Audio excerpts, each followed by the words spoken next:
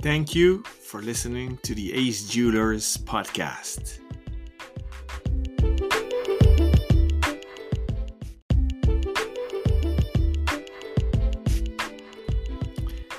This is an episode of The Ace List Live. This podcast has been recorded live during a live stream which was broadcast on YouTube, Facebook, or Twitter. This is an audio-only version of that recording. Ariel, good night. Good morning to you there. Thank you so much. How are you, buddy? I'm good. I was actually wondering, it's mid-December at this point, and the question is how many of us are zoomed out? I sort of like to mix it up a little bit, like I'm trying a new camera system now, but I think it's actually amazing that you and I, given the fact that we are in so many of these, now like 8-9 months into this, we are still so gung-ho about connecting to people. Even if it's weird and remote and virtual, it's still so important for us to connect to people. So we do this a lot, and it's been a lifesaver, right? It really has. And I really appreciate the fact that you, in the middle of the night, because you're in Cali, United States, it's what, 1:30 a.m.? Yeah, but I'm famously a night person, so this is like my afternoon. Amazing. So I appreciate you cutting your sleep short to sit down with me, to connect with me. Yeah, you're an important guy, so I have to do it. I'm definitely not important. Definitely not important. And definitely not as important as you are, because you are the king of watch blogging. And that's what we miss indeed, because we always reconnect at the fairs in Europe, Geneva, Basel, or wherever. And yeah, we miss that. So that's why we started the Ace List Live. And it has been an amazing journey. You are 21st guest on the show, or this is the 21st episode. And it's been amazing. And it's been received well. A lot of viewers, a lot of comments, a lot of feedback. So yeah, that's fun. The format is we do a quick intro, a wrist check, then we do these 7 Ace List questions, and then we're going to do freestyle. Ariel, I already introduced you as the king of watch blogging. You started 13 years ago, if I'm not mistaken, 2007. Yep. Give me a short intro. Who are you? Where are you? How old are you? Why do you love SpongeBob, etc.? So many times I've introduced myself. Okay, so I'm someone that began my passion for watches probably very early on in life, but in my early 20s in college, I became a watch lover. I knew that this was a hobby I had. And several years later, in 2007, I started a blog. It was just supposed to be a hobby for me to talk about something I liked because I didn't have enough friends in person that wanted to hear about watches. I went to the internet, and that worked out very well. I have a training as a lawyer, so I run the company carefully and ethically, and we have a really big dedication to transparency and editorial integrity and doing our best job possible to represent the interests of the consumer, to help them through this really complicated but exciting hobby. Because if you don't know what you're doing, you can just not have the most satisfying purchase. And the more you know about watches, the more emotional connection you'll have to the pieces you have, and that will make this hobby that much more satisfying. So I have this sort of like odd mission to help people enjoy watches more because it's a wonderful distraction. This is a very strange industry, and we've met some crazy characters and some beautiful people like my friends in Amsterdam here. And it's these individuals that share passion for the same things, where you can get together once in a while and wear a cool watch and have other people say, oh, I get it. That would make me very happy to wear as well. And then you swap watches. This is an incredible part of being a watch aficionado that I never would have guessed about when I really got into it early on in the early 2000s, buying watches on eBay. I never would have guessed that I would have made friends and gone to these great social experiences to meet people and share that passion. So I run a magazine. It's blog2watch.com. I write in all kinds of places like that. I've written thousands upon thousands upon thousands of articles. We have nearly 9,000 articles on a Blog2Watch at this point, hundreds of podcasts, gone to all the shows, traveled monthly for a decade. And the one thing that I have on my mind right now, and I'm wondering if you have it on your mind as well, is when will the travel and the experiences return, right? Because the watches don't mean as much when you don't get to wear them in exotic locales, meeting interesting, rare people. Like when do you think we're going to return to this lifestyle? How long are we going to have to wait along? So thank you for that intro. I'll answer your question. Just I want to respond to your first part, and that's what I love about you is that passion for watchmaking. We've been doing this for 13 years. Funnily enough, we started with the same mission back in 2007 with our e-com operation, the first in Europe for sure. And we were granted the first online dealership by the Swiss watch brands back in the day. What I love so much about a blog to watch, and I believe it was a blog to read back in the day. Yeah. Was because I've been following you and reading your posts since 2007, is you're definitely not a watch snob. And your blog, I think, is one of the few, or maybe only one, that does almost the full spectrum of the watchmaking industry. Whereas most, and this is not a criticism, do only high-end.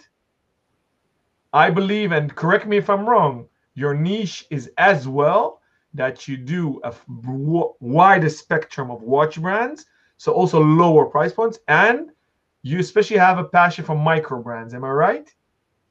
Well, you're definitely right about how much I value variety. The funny thing is I actually think I'm quite a snob, but I think that I sort of make my own rules as to what a snob is. For me, fair enough. Good watches aren't because they come from a popular brand. Good watches are because there's this wonderful chemistry of elements, of quality, of design, of engineering, of price. And you can be a very small brand and get it right once in a while, or you can be a great brand and mess it up all the time. And so if you're really in it for the watches, price is not necessarily a factor. Don't get me wrong. You usually have to spend a lot of money for a great watch. I mean, this is the reality of these precious, difficult to make little objects. But you can also be a very happy collector and never spend more than $1,000 on a watch ever. And I don't have to sit there and say, I'm only into watches at this price point. A lot of people limit themselves, which is an odd situation.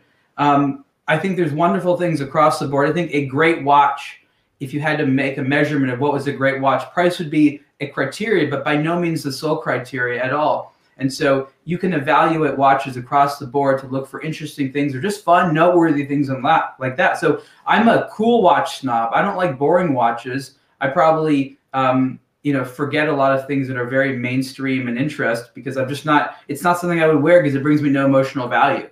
So for me, I think the guys that just focus on price, I see that as really being about insecurity or just ignorance. I don't mean that in a bad way. They just don't know enough about watches to look beyond price. You know what I mean? And that's why you created a blog. So touche. And to answer your second question, or your question actually, when should we travel? I truly, truly hope this summer. So yesterday, I think LVMH announced that Dubai Watch Week is not going to happen physically, so it's virtually.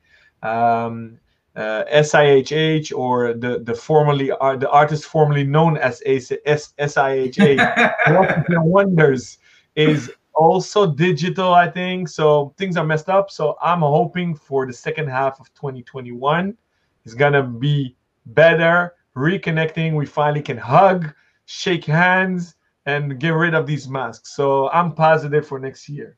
So we need to zoom a little bit more for another 6 months. Thank you so much for the long intro. We aim to keep this at 1 hour, Ariel. I know we will have a huge difficulty keeping it at 60 minutes. So let's do a quick wrist check. I saw something beautiful yellow on your wrist. What are you wearing today? Yeah, so like I said, I had a small assortment of watches in front of me that I've been wearing just in the last couple of weeks, just some of them. You know, the funny thing about the pandemic is I still have an enormous variety of new watches to play with all the time. This is the SpongeBob SquarePants 2.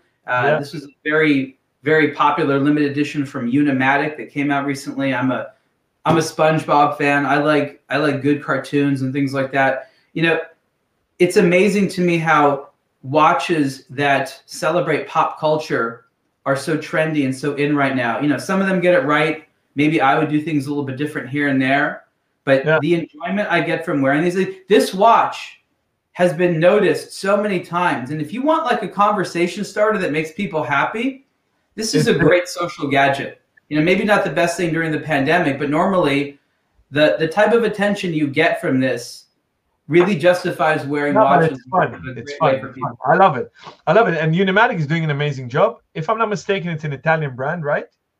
Yeah, they're based in Italy. You know, look, it's a very simple concept. You make an affordable, kind of like retro, modern looking watch. You know, they celebrate themes. It's just a Seiko automatic movement in there. Yeah. I think the originality comes in the integration with pop culture, the packaging, the way they're able to strip down elements. I mean, they do these bezels, these rotating bezels that only have a small marker at the sort of 60-minute indicator, which is, you know, it looks great. It makes very little sense functionally. You have like some old like dive, you know, pilot watches and dive watches that have that, but it looks sexy. And they just like, yes, if it looks sexy, let's do it. And there's not enough of that in Switzerland where they're like, okay, let's just make it look sexy. There's so many unsexy watches that come out that are so expensive. And it's like, you know, you're like, oh, if you just made it a little bit sexier, I would have wanted it. What was going on? So celebrate that type of ability to take something nerdy, which is SpongeBob, but make it very adult and fun. That. Look what just landed at my desk. Okay, what you got there? That's the Bamford Aqua Racer Tag Heuer. That's so funny you mentioned that because I'm holding one too. And the funny thing is, what you say is spot on. I love Tag Heuer, and I've been loving Tag Heuer ever since I'm a kid. I own several of them, and I never owned an Aqua, although I had the 2000, the old the predecessor of the. Hey, look! I'm pulling a Leonardo DiCaprio. If you understand the reference. Yeah. I do. But I'm a fan of Bamford, George Bamford. Not everything he does. I like a lot of Zeniths he did. Some Tag Heuers with the Black Badger, but this one I fell in love immediately. And because you know, I spent an hour actually last night interviewing him on a podcast, and we talked a lot about this watch. So I have like a lot of background on it now. Okay, awesome. I'm going to listen to that as soon as we get off. But and I analyzed this watch, and I said, why do I like it so much? Because he made it sexy. So what you're saying is spot on. But what did I strap on today is a micro brand, because that's something that we share. Can you spot it? Yeah, you mentioned this. A bunch of people on Instagram got it already. This is where they split up the hour and minutes in these sort of correct oblong circles. Correct. So this does it for you. Also Italian, made watchmaking sexy. So this is like a new small brand you guys carry? Well, the funny thing is, we were the first to represent him in the Netherlands back in the days, but the poor guy didn't survive. So this is now one of them that we traded back in. Ooh. We have it for sale, but a watch freak that I am, I don't want to let it go, right? Because I love it so much. And this is something that I want to discuss with you later on, that the perpetual discussion between micro brands, independents versus the mass-produced ones, is the legible and the legitimacy of their legacy if you can't maintain them anymore, do maintenance. So that's something I want to discuss with you later on. And that's also a reason why I strapped this on. But okay, enough about that. Look, let's put it this way. Some watches you can find someone to repair it. Some watches you can't find someone to repair it. No matter what, you're going to be paying more than you want to, like most of the time. Well put. Well put. You'll be lucky if you find someone that can fix your watch. That's really what it is. If you find someone who's like, oh, I can fix it, no problem. Pay the price, because otherwise you're going to have something that you're going to be not able to fix ever. I agree. And the revival that's been going on for almost 2 decades, the beauty of it is there's more attention also to repairs and maintenance and good watchmakers repairing old stuff. And the first that comes to mind is Michel Parmigiani, but we see more and more of these guys. I forgot the name of I think he's a Romanian watchmaker, which makes spectacular watches. I need to look it up. Anyways, so let's dive into the 7 questions for the Ace List show. The first one, Ariel. What watch or jewel is your favorite and why? What do you mean? What is a jewel in this context? Like literally like a jewel? You can choose. Watch or jewel? I'm like so stuck on that dichotomy. I've never seen these 2 options. Good, no? Because some people say it's my wedding band. Some people, we sell watches instead of wedding bands. So a watch is a jewel, right? But you can. I have you this can use famous your- article that talks about why I don't choose favorites, because I feel like I'm getting married to one thing, and for me it's variety. I like watches because I don't have to choose a favorite. In life, Yep. we're always asked to choose. In this hobby, no one forces you to. Only your budget forces you to choose. So literally, it's as many as I can get. If I have thousands upon thousands of watches when I die, maybe that will make me happy, right? Everybody wants to feel satisfied in their deathbed. Maybe that's for me. I don't want to have to choose any favorites. All I hear is like my friends agonizing. I gotta cut back my collection. I gotta get rid of stuff. It sounds agonizing. Don't buy a watch if you think you're gonna have to get rid of it. Just don't. It's brutal. That's wonderful to hear. I love that fact. And I love the fact about the agonizing. I love the fact about quantity. I'm also a quantity guy versus the one and the pinnacle one and the ultimate one. I also love the variety and the luxury of choosing. When is enough for you, though? Look, I mean, the great thing about watches is they take up very little space, except when you take in consideration the box. Yeah. People who have a lot of money, even if they want to buy all the cars they want, they have no place to put them. Correct. Now, you don't have to be extraordinarily wealthy to be able to be a watch collector. That's fantastic. It's very, very democratic. You could be like middle class and still buy a few watches a year and be very, very happy. And so I think that it's great that you can just physically have a lot of them. Ultimately, you have to be able to pay all your other bills first, and disposable income is where you put watches. I see people buying watches like a financial instrument. They think it's going to go up in value. They want it to. This is a bad idea. This is a recipe for being let down. Buy a watch because you enjoy it and you want other people to see it on you, and you want to go do fun activities with it. If you think that you're going to make money with a watch, you're going to end up hating watches because you're going to only see it as this frustrating item where you're trying to like buy future demand, and all you need to do is buy something popular. Oh, Rolex, a lot of people know that. A lot of people want it. Simple formula. It's not very complicated. So I think it's really just about getting them for the right reason, and just don't overdo it. Like everything else in life, like you got to know what your own moderation is. How old are you now? People drinking. You got to know what your own moderation is. I agree. How old are you? 38. 38. So we came up about, I'm 41, so you're early 80s. I'm just last year of the 70s. So you also came up with G-Shocks. Your t-shirt is a G-Shock t-shirt, right? Yes. Swatches? Here's the thing, and I'll be perfectly honest. This is kind of ironic. When I was young, I only wore Casio G-Shocks, and I would look at analog watches, and I was thinking to myself, why would they limit themselves to reading the time in such a complicated way? Like digital's so much faster.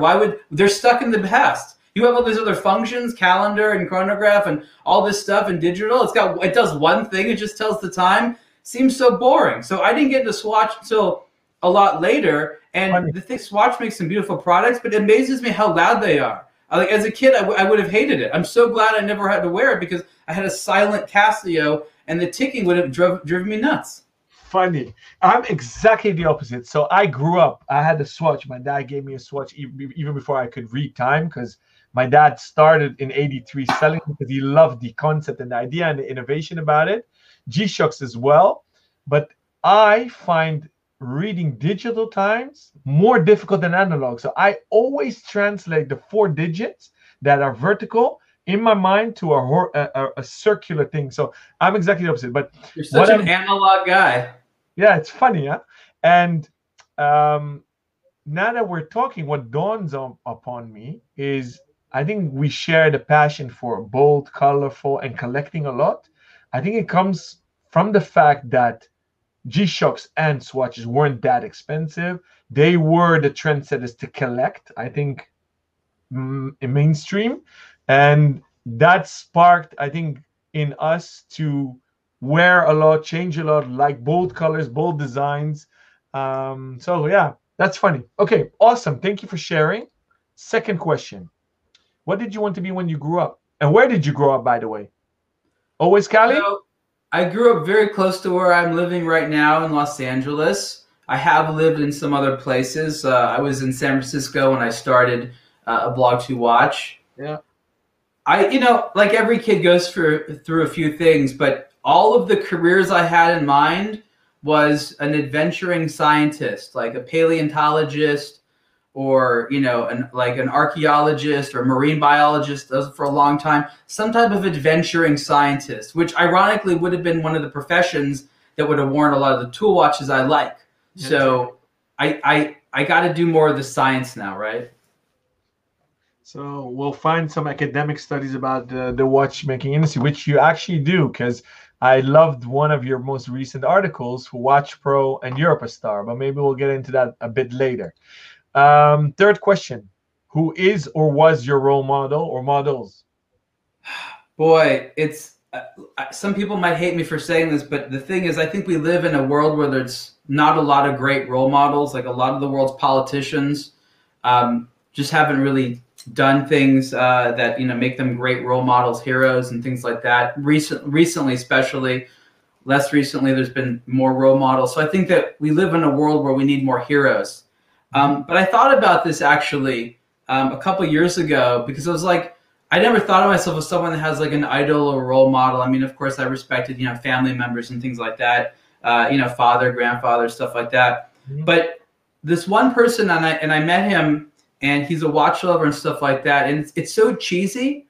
But if you look at Arnold Schwarzenegger, he's gotten away with pretty much every guy thing that is imaginable successfully, both professionally and career-wise. I mean, shot the biggest guns, traveled through time, killed aliens, conquered armies, been the governor. He's done everything. And he's such a well-respected person. And I met him. And he's amazing. He's an amazing guy. And we have the same hobby, watches. So, people like him, Stallone as well. And Buddy Sly.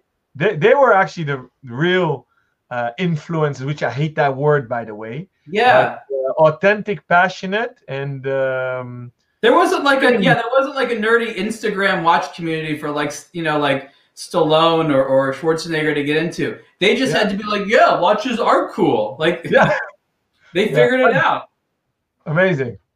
All right, so, cool. I have to say, he's a completely different person than me. But I mean, if you wanted anybody to like be related to you, I'd be like, man, that would be so cool. But you know what? In Europe, we think Arnie's cool, and in the US, obviously, he's a hero. But what I love about him or his persona, he's the embodiment of the American dream, right? And in that sense, I agree that he is a role model, because he literally went to so many stages of his evolution where he's almost coming to full circle, going into politics because he wants to make a change. I recently read or saw a video that he became vegan. And am I right? Or you don't know? I don't know. That was shocking, because I know the old pictures that he was in Austria drinking like 10 raw eggs before doing a workout and eating steaks and cigars. Look, at that age in his life, that's actually very healthy. The older you are, the more that becomes healthy. It's young people that should avoid being vegan. Yeah. So that was interesting. Okay. Fourth question. If you could teleport tomorrow, where would you go? If I could if I could go into the future. Wherever you can go, today, tomorrow, regular travel, time travel, everything is possible. Okay, well, I think I have to say that I like to remain within the realm of plausibility. I think there's a futility to some fantasy. Like, if you know something is not scientifically possible, why even bother thinking about it? So traveling back in time violates like all the rules of physics. I didn't want it to be so. The only plausible thing we could do is somehow rapidly advance into the future where we wouldn't perceive that it was happening through traveling close to the speed of light or somehow being frozen or something like that. So the only thing is potentially going in the future. That's the only option for me, because everything else is implausible. And then the question is, do you have a dystopia or a utopia, and when's that going to happen?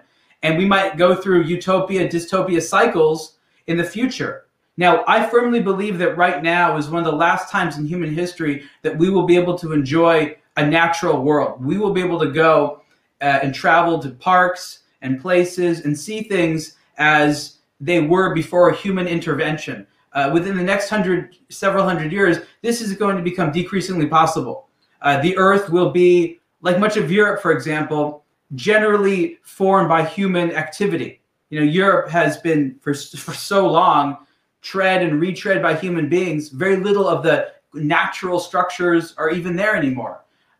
So where I grew up in California, there's still a lot of natural space, and I think that it would be very difficult for our species to exist at a time where we weren't able to see that. So I basically want to go as far in the future as possible, but where I could still be in a world where you could enjoy natural beauty. It'd be very weird to live in a world that is just like a big city, just one big human construct. Okay, I'm joining you in your fantasy and dream. Will we still have mechanical watches in that future? If it's something which is possible to be built, then I can't see why not. I think that the joy that we get out of these things intellectually, as well as from a social perspective, is very, very enduring. And you look at the pandemic right now, and you see how many people bought watches when that didn't even make any sense. People bought watches because they're a wonderful distraction, and they allowed them to sort of cope, retail therapy. Nobody was buying them because of social opportunities or because they were, celebrating a raise or anything like that. Like, watches are enduring, and I think at some point people will notice that. I don't know that many people noticed that as well during the pandemic with everything else going on. But I think that as long as it is fun for a man to wear a watch, women just have too many other options that men don't have. As long as that becomes fun, we'll do it. But if it becomes like, horse carriages or something like that, you can only enjoy it at special events and you don't really have an opportunity, then yeah, it'll go by the wayside probably. Interesting. And it's interesting what you say about women, because I don't totally concur with you. How much traffic or visitors or readers do you guys have that are female on the blog to watch? Oh, I'm not suggesting that women don't really like watches. I'm just curious. They have so much else to be into that has a similar role for them. I mean, they like handbags a similar way that we like watches, but we don't have as many things to be into as them. No, because it's funny that you mentioned that, because 2 days ago I recorded a podcast with our mutual buddy Rob Nuds. Yeah. So he said it was 10% at where he's at right now. So it didn't strike me as odd, and I think there's a potential there. So it just popped into my head. Look, I mean, like I said, women can like watches as much as men. That's not even a question. It's just that statistically speaking, it's right now mostly men are into it simply because it's more. It's the only jewel they can wear. Yeah, it's the only jewel they can wear mostly. All right. Are you reading a book currently, or is there a book you like that you read recently? And you seem like a very philosophical and analytical guy, so I'm quite sure you read a lot. Yeah, I kind of cheat because I use Audible, right? Okay. So I listen, which I think since I've used Audible, I've gone through like 150 books or something like that. I don't know if that's a lot. It's a lot, I guess. I'm listening to a very, very long book right now. It's War and Peace, surprisingly. Okay. I'm like not even halfway through it. When do you listen? When you go on hikes, Ariel? What's that? When do you listen? When you go on hikes? When you work out? Oh, a lot in the car. A lot of times if I'm doing like, housework, stuff like that. Used to be when traveling, it was great. You're waiting at an airport. It's like the perfect thing to be doing. You get in a little bit here, a little bit there. Yeah, but on hikes for sure, that's a great time. Sometimes it's just great to like be in nature and kind of zone out, let your thoughts travel. So sometimes it's actually distracting for me. But you got your headphones with you on your phone, wherever you are. Yeah, amazing. All right, cool. Thank you for sharing. We're at the verge of the new year. Do you have an opinion what's going to be the color of next year? Why can't people just like all colors all the time? I've never understood this notion of trending colors. That was the trend in all the episodes. A lot of look, brands get these fashion reports because in the clothing world they have to rally behind certain colors, otherwise they won't be able to sell enough stuff, right? Yeah. So they have this notion of where they all get together like, hey everyone, let's we'll be into this sort of same shade of blue and it'll help us all, okay? So the watch industry, because they still think that most of their buyers are from the fashion world, totally not true at all. I always find that hilarious. So much marketing to the fashion world, so little sales to the fashion world. It's like, so it's aspirational for them. Like, oh, we want more like runway models to spend their money on our stuff. No, it doesn't work that way. So it's sort of arbitrary, right? And so they make these, they focus on these colors from season to season. It goes to blue, to green, maroon, red, whatever. Sometimes it's just copies of popular watch. People have a color they like. Like I might like yellow. You might be into red or orange. Just find the color you like. Don't narrow yourself down to the same black or blue or silver dial. Try some new stuff. You'll be surprised. Look, I love green as a color. It's probably my favorite color. Most green watches I can't pull off. I have, the green Rolex, and I like that one a lot. It works well, but green's hard to pull off. Brown is hard to pull off. Just find a color palette that you like. Don't focus on it being trendy or something like that. I don't know. I like bold color, just like you. Like you said, I like bold color, but this sort of notion of the color, I just hate this notion of trendiness. If you're in the mood for yellow and it's not in, don't worry. Wear yellow as much as you want. I agree with you. I love your point of view. And I think that the Swiss industry finally is woke in the sense that they're experimenting, not only dials and straps, cases, different materials. Finally, they're getting out of their little bubble and experimenting and think of ceramics and forged carbons and the sapphire cases and colored sapphire case. So I think we'll see an array of colors. Color's the new diamonds. Colored is a way to get attention without looking like suspiciously like you're trying to rub money in someone's face. Like wearing a lot of diamonds calls a lot of attention to you, but it also looks like you're trying to be like, I'm better than you. If you're wearing like you think of like Brazil or Italian tastes, they wear these crazy big watches with all these colors. It's all about getting attention in a way that isn't like in violation of good Catholic norms. Yeah. Well put. Last one. Have you ever been to Amsterdam? And if so, what's your favorite memory? Yes, I've been to Amsterdam. Unfortunately, I've only gone one time. I traveled to Europe after I graduated high school. I actually turned 18 years old in Berlin. And during that time, I took a train from Germany to Amsterdam. And look, I mean, growing up as a teenager in America, when you think of Amsterdam at the time, it was just a place with legal marijuana. There's, of course, it's known for the red light district. And beyond that, like as an American teenager, you didn't really know what to make of it. It was just, and so my most enduring memory, and I don't know, I might come across as being very spoiled for this, but again, it's just funny. I booked a hotel online, and this is at the time where, not a lot of people were booking hotels online. I wasn't the type of person, I was like, I was a kid. I wasn't going to go to a city and be like, I don't know where to stay. So I found a place booked online that I could afford. I go to this hotel, and this is the first time in my life that I learned very abruptly that there are hotel rooms that don't have bathrooms in them. And as sort of a spoiled city boy from LA, I just had this like amazing culture moment where I'm like, wow, you've been living it really easy. This is a hotel where people pay and they're totally okay with not having a toilet in their room. I was just awestruck. It was like a culture clash moment there. And I learned how sheltered I was as an American. I had a good 3 or 4 days there. I did what most tourists did, is I went from the coffee house to coffee house. So my memory is a little bit fuzzy. I went to all the museums. I think that the art museums there are fantastic. If you love art, then it's a small city. I walked across the entire city it wasn't that long of a time. I was like, that's Amsterdam? It's so much, it's like how do they shove in all the cool stuff in this tiny place? The streets are small. There's canals.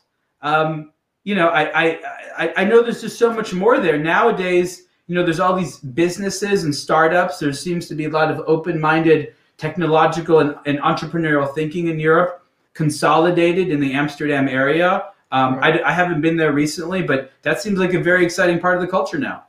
It's true. And you should definitely come back again, because 2 decades ago, things changed a lot here.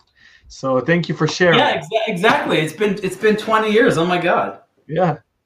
So that's a long time. So on your next trip to Switzerland, pop over. You have an open invitation, and we're going to have some fun. I see a lot of questions streaming in. A lot of viewers, or actually people that wanted to join live, couldn't send in their questions. We have 25 minutes to go. I obviously have a lot of questions for you. First and foremost, you already answered my question why you started a blog to watch. 13 years in now, I reckon you guys reap in huge quantities of views. I've read somewhere that you guys even say the biggest. I don't know what criteria classifies, but you're definitely in the top 5 in the world. Definitely. Where are you going to take it next? So you did podcasts, you did some videos recently, I saw. That's a very good question. Blog to watch. What are you guys doing now? Well, the thing is, we're not alone, right? There is a slice of the watch industry known as watch media. Yeah. And so watch media, like watch retail, is a part of the industry. And I think it's an integral part of the industry. I don't know of any other industries like this that could survive without good media.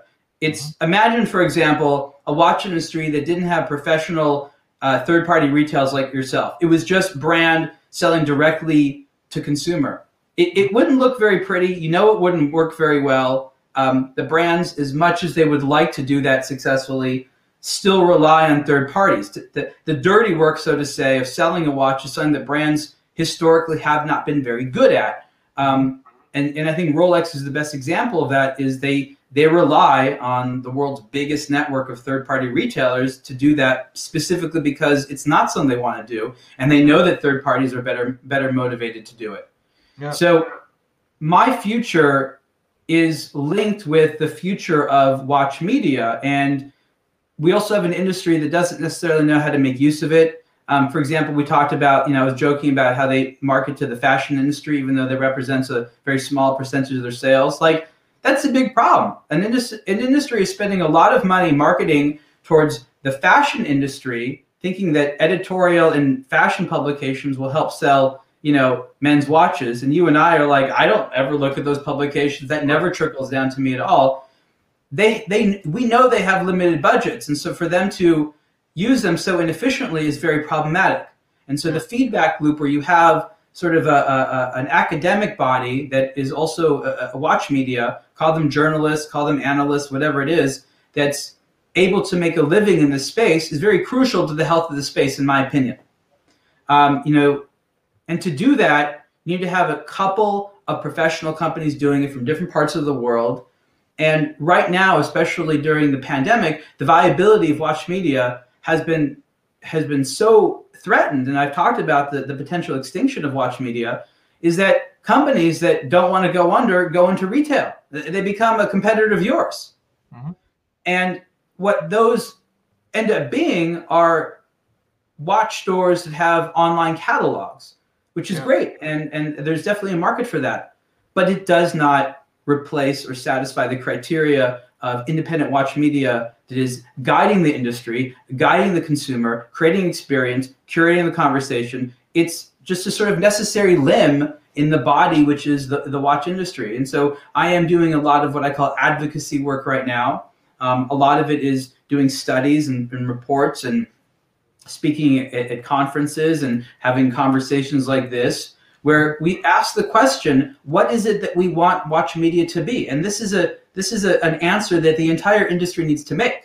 The brands need to pitch in and say, watch media helps us. I mean, we've done studies where we ask ourselves, how many transactions are we responsible for? Just to get an idea of how much money are we actually making the industry that we're meant to serve. And it turns out it's quite a bit. Of course. So understanding that we generate a lot of income, if watch media were to go away, it would represent a significant economic threat to the watch industry. And so I agree. Forget about direct sales. We talked about it, the reason to start this was sharing passion and knowledge and reducing ignorance in a positive way, not calling ignorance negative, but taking away not knowing, right? So to educate, it's a big part of it.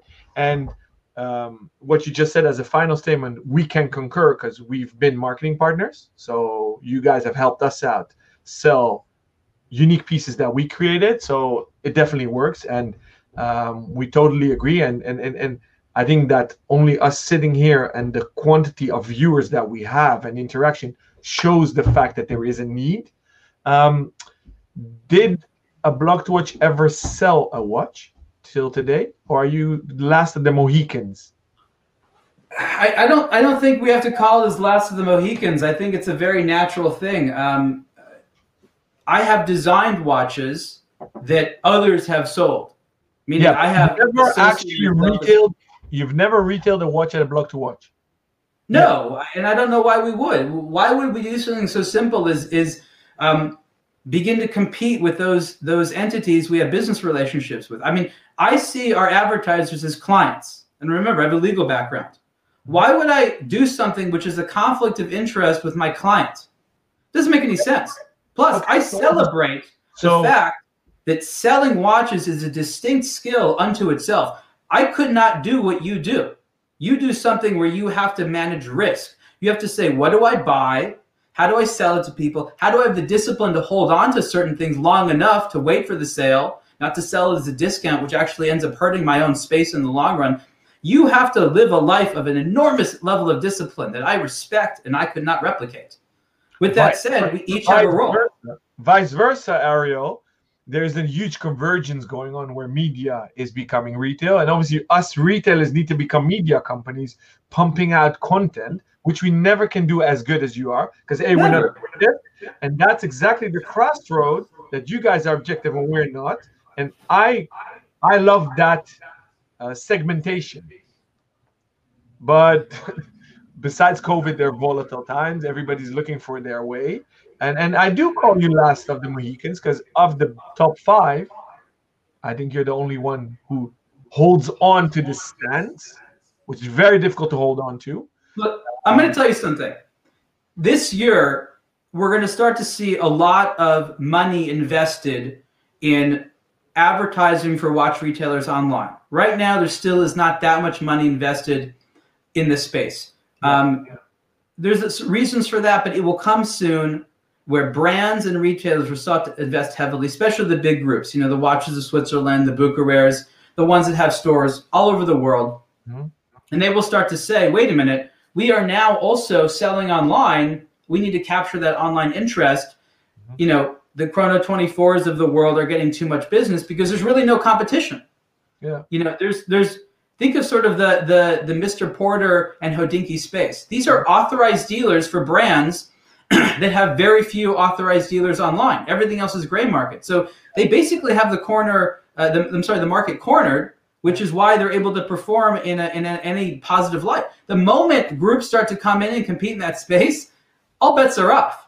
Yeah. Now, a Blog to Watch is a neutral space that reaches people interested in buying watches. I want to provide a great advertising experience for those groups that want to invest in reaching our audience. If I compete in that space, I make that unmarketable advertising space. Why would I do that? I'm never going to be able to sell watches as good as Watches of Switzerland or you. Why would I even try? Amazing. I should be a space where you can feel comfortable to come to reach people that want to buy what it is you got to sell. I have a long-term vision that's an extremely viable model, and you need that, and your friends need that all around the world. Why would I say this shouldn't exist? Right now, the brands have not yet recognized that there's value here, have not supported the retailers and say, go spend money there. But that will come. So as long as I maintain a long-term outlook, understanding that there's this massive push to online commerce in all ways, especially through authorized dealers online, why would I shoot myself in the foot right now? I salute you. I compliment you. I love this analysis.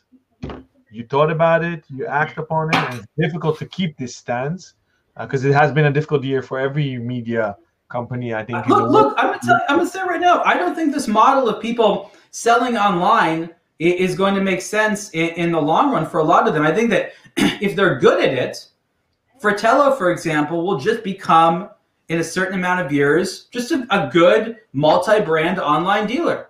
That's what they're going to be. That's the direction that I think that Entity wants to go into. That's fine, but no one's going to be like, I'm going to go there to learn about the whole industry and what's cool in general. I'm going to go there, and increasingly it's going to be about what's sold there. It's fine. It's a route that they've wanted to take, but I don't want there to be any illusions that it's going to be a blog in the sense where there's this neutral, opinionated team versus the staff of the store that needs to have marketing material to keep people coming back to the store. This is an amazing discussion, and I think that maybe we should consider doing a panel discussion about it. You yourself, or me with you, or whatever. We're going towards 3/4 of our hour session already. I know we have a lot to discuss, and I always love to jam with you and philosophize with you. I would love you to be back on the show in season 2. I definitely want to give now a platform to our viewers because a lot of questions are streaming in. We have 15 minutes to go. I don't want to cut you short, Ariel, because I love this question actually. Dala, I'm looking at you backstage. Should we go to questions right now? Okay. This is cool. I've never used StreamYard before. This is kind of neat. StreamYard is amazing. I love it. So our dear viewers, ask your questions. We have 15 minutes left. So if you want to interact with Ariel, first one is on Facebook. Tim van Dorst. What are your thoughts on Serica as a micro brand? I'm sorry, which brand? Oh, Serica. It's so micro, I haven't heard of it. Why don't you pull it up right now and I'll let you know what I think. Okay, Dala will pull it up and we're gonna have a look together. Okay. All right, cool. I don't know it either, by the way. So good call, Tim. Thank you for sharing that with us. So Tim, thank you for the question. I mean, I'm seeing here obviously a watch that mixes a lot of elements. In my mind, I'm seeing the SpidoFlex bracelet. I don't think that's what this is. But do you see that as well? Like the kind of like the one that you pull. It's like that's what it looks like. Fixoflex or flex straps. There's Fixoflex. Yeah. All right. So the bracelet looks a little bit narrow for the case. I gotta say, that's always something that sticks out. I don't know. There's going to be a lot of people out there who are going to be like, that looks like my dad's watch. And there's a place in everyone's heart to wear what they think was their dad's watch or looked like their dad's watch. This is like everybody's collection has the watch that's like their dad's watch. So maybe Tim, maybe this reminds you of your dad's watch. Maybe your dad, and you're like, this is what a dad would wear. It's fine.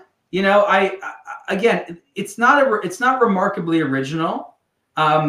It's classic. It's no one's going to be like, what are you wearing, sir? It's definitely something that, like, if they came to us and wanted to be featured on a blog to watch, I'd be like, okay, there's enough people out there that could be into this. But I can't stop thinking about how the bracelet's way too narrow for the case. Yeah. Okay. Thank you. Thank you, Tim. Next question, please, Dala. Ernie, our friend. Oh! You seek. Right on YouTube. Hi, Arrow. Nice to see you and hear you talk about watches again.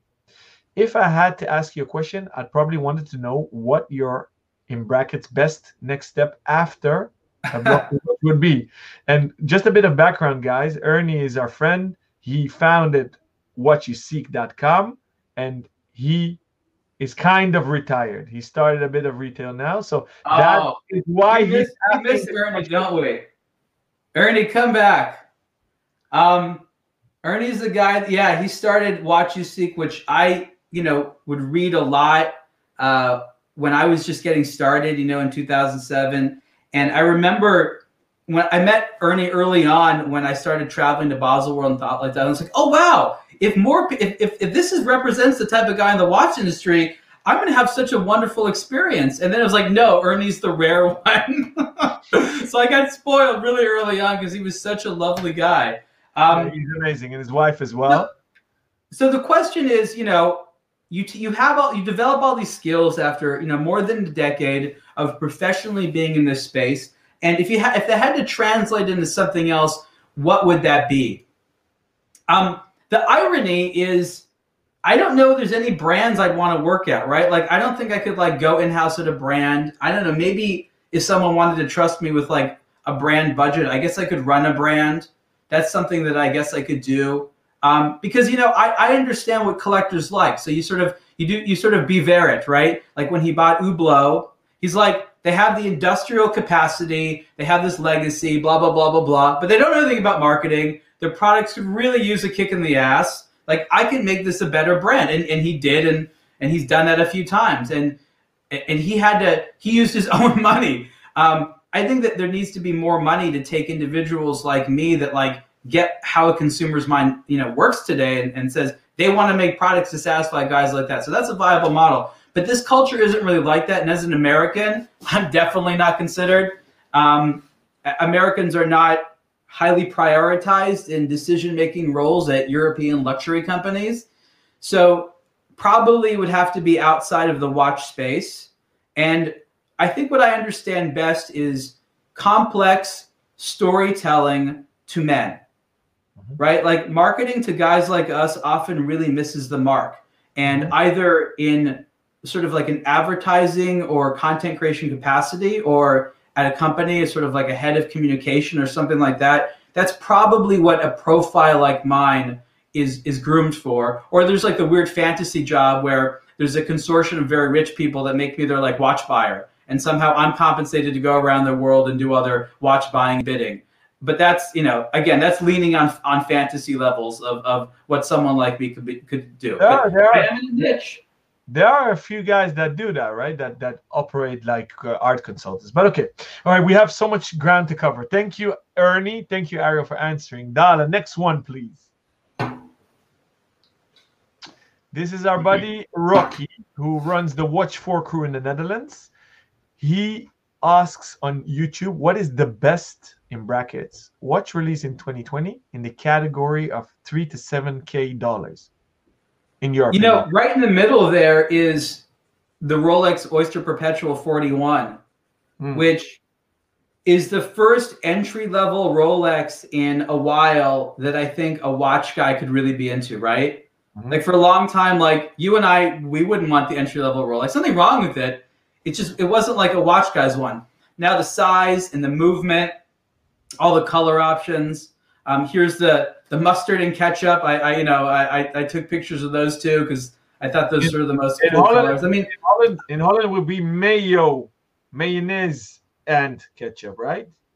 It's it's a more of a mustardy yellow, I have to say. But look, it's a cool watch, and Tag Heuer has had some great watches. Breitling has had some fantastic watches this year. The Swatch Group, they haven't really mentioned it too much, but Hamilton and Longines, some very strong players in this area. I really like the Breitling Chronomat 42, a little bit higher than this range.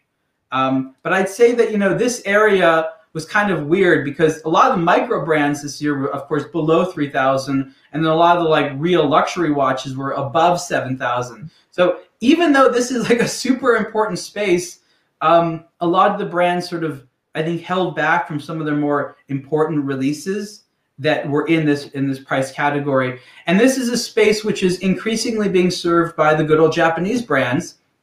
Seiko, for example, has an enormous variety of stuff. Seiko alone, like high-end Seiko, for like anywhere from like 3,000 to 6,000, like super cool stuff. I have a Seiko titanium spring drive on my desk here in front of me that I've enjoyed immensely. That's 6,000 as well, so basically the same price as the entry-level Rolex. So for $6,000, you can get an incredible watch these days from the best brands available. So there's definitely a lot out there. So I agree that this is a very strong price point right now. Amazing. Thank you, Rocky.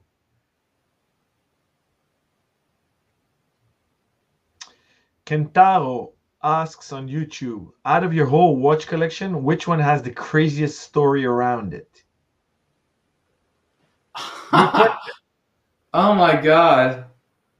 Do you remember in March where I started this crazy thing where I was going to talk about a lot of my watches like live on YouTube? So on YouTube Live, I did watches at home with Ariel Adams. Yeah. I didn't even get through my entire collection after 21 hours. Yeah. 21 hours of talking about my watches. And I didn't talk about a single Rolex, for example. Like not one in 21 hours. Here's the thing. when I look at watches in my collection, I associate, a time and place in my life, just like you. You see a watch, you remember how old you were and what you were doing, and being able to associate memories with watches makes those memories more permanent. Yeah, it's a very personal thing, right? Like, it's something that people can understand. So, do I have funny stories about, trading for a watch or doing some weird thing to buy a watch? Yeah, I have all kinds of stuff like that. But I think, when I see that, I smile, because I think about the stuff that only I know, that only I ever know I will do while I wore that watch, or within the same week of getting that watch, or things like that. A story that comes to mind, for example, and I just found this very ironic. There was a Tag Heuer watch I bought. It was the Nendo. It's a Japanese limited edition. And the irony is, I only learned about this watch because of an advertisement that Tag Heuer had on my own website. So I would not have learned about this watch if it wasn't for an ad on my website. It was a Japanese limited edition that they moved to Geneva for me, that I bought at their boutique in Geneva. The little Tag Heuer store there. Yeah. And then when I did this video of this watch, and that watch contains the 1887 movement in there, which Tag Heuer had to license and re-engineer from Seiko. And there's this amazing story about this that I actually learned that same week I bought that watch from Mr. Baban himself, who was running Tag Heuer at the time. So I do this impassioned video about this watch, where I talk about how it reminds me of the story. I discovered you love to watch as well. Yeah, so there's this great story about the Japanese connection of the movement and the watch. And then Tag Heuer at the time freaks out, like, no, we don't want you to talk about the 1887 store anymore. It's a really big sore point. We don't want to draw any attention to it, da-da-da-da-da. So I had to take down this video. So the whole week of buying this watch, the circumstances of learning about this watch, so much of what defines me can be thought about in this one little watch that I have. So rich with storytelling and experience. And Amazing. So this comes to mind of something that just I don't know how I could translate to someone else, but I could literally speak for 2 or 3 hours straight about all the things that this watch reminds me of. And I'm sure you have watches like that as well. Just a bunch of weird stuff coalesces in one thing. The time capsule, an embodiment of emotions and memories. And you made a full circle story, because Kentaro is Japanese. So we have loads of questions. I would love to have you back on the show. I think we should wrap it up. You need to go to bed soon.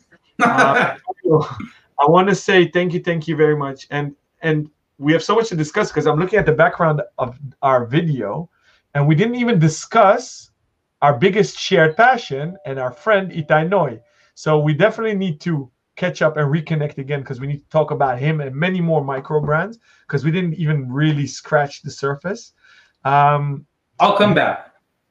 Thank you. Next week, same Thursday, but at noon, we have Martina Etty of Nomos on the show, so definitely tune in then. I want to thank you very, very, very much, Ariel. I had great fun. It was I learned a lot. Wishing you a happy holiday season. Happy Hanukkah. Yes, it's this week, right? Definitely. We're starting tonight, so don't forget to. Well, you're starting tomorrow, but we're starting tonight. This is the first year that I'm gonna show my son how to light the candles and stuff. Amazing. Yeah. So happy holidays, happy New Year, and see you on the other side. You as well, and thank you to everyone for joining us. Thank you for all the viewers as well, and for the awesome questions. Okay. Bye-bye. Bye-bye.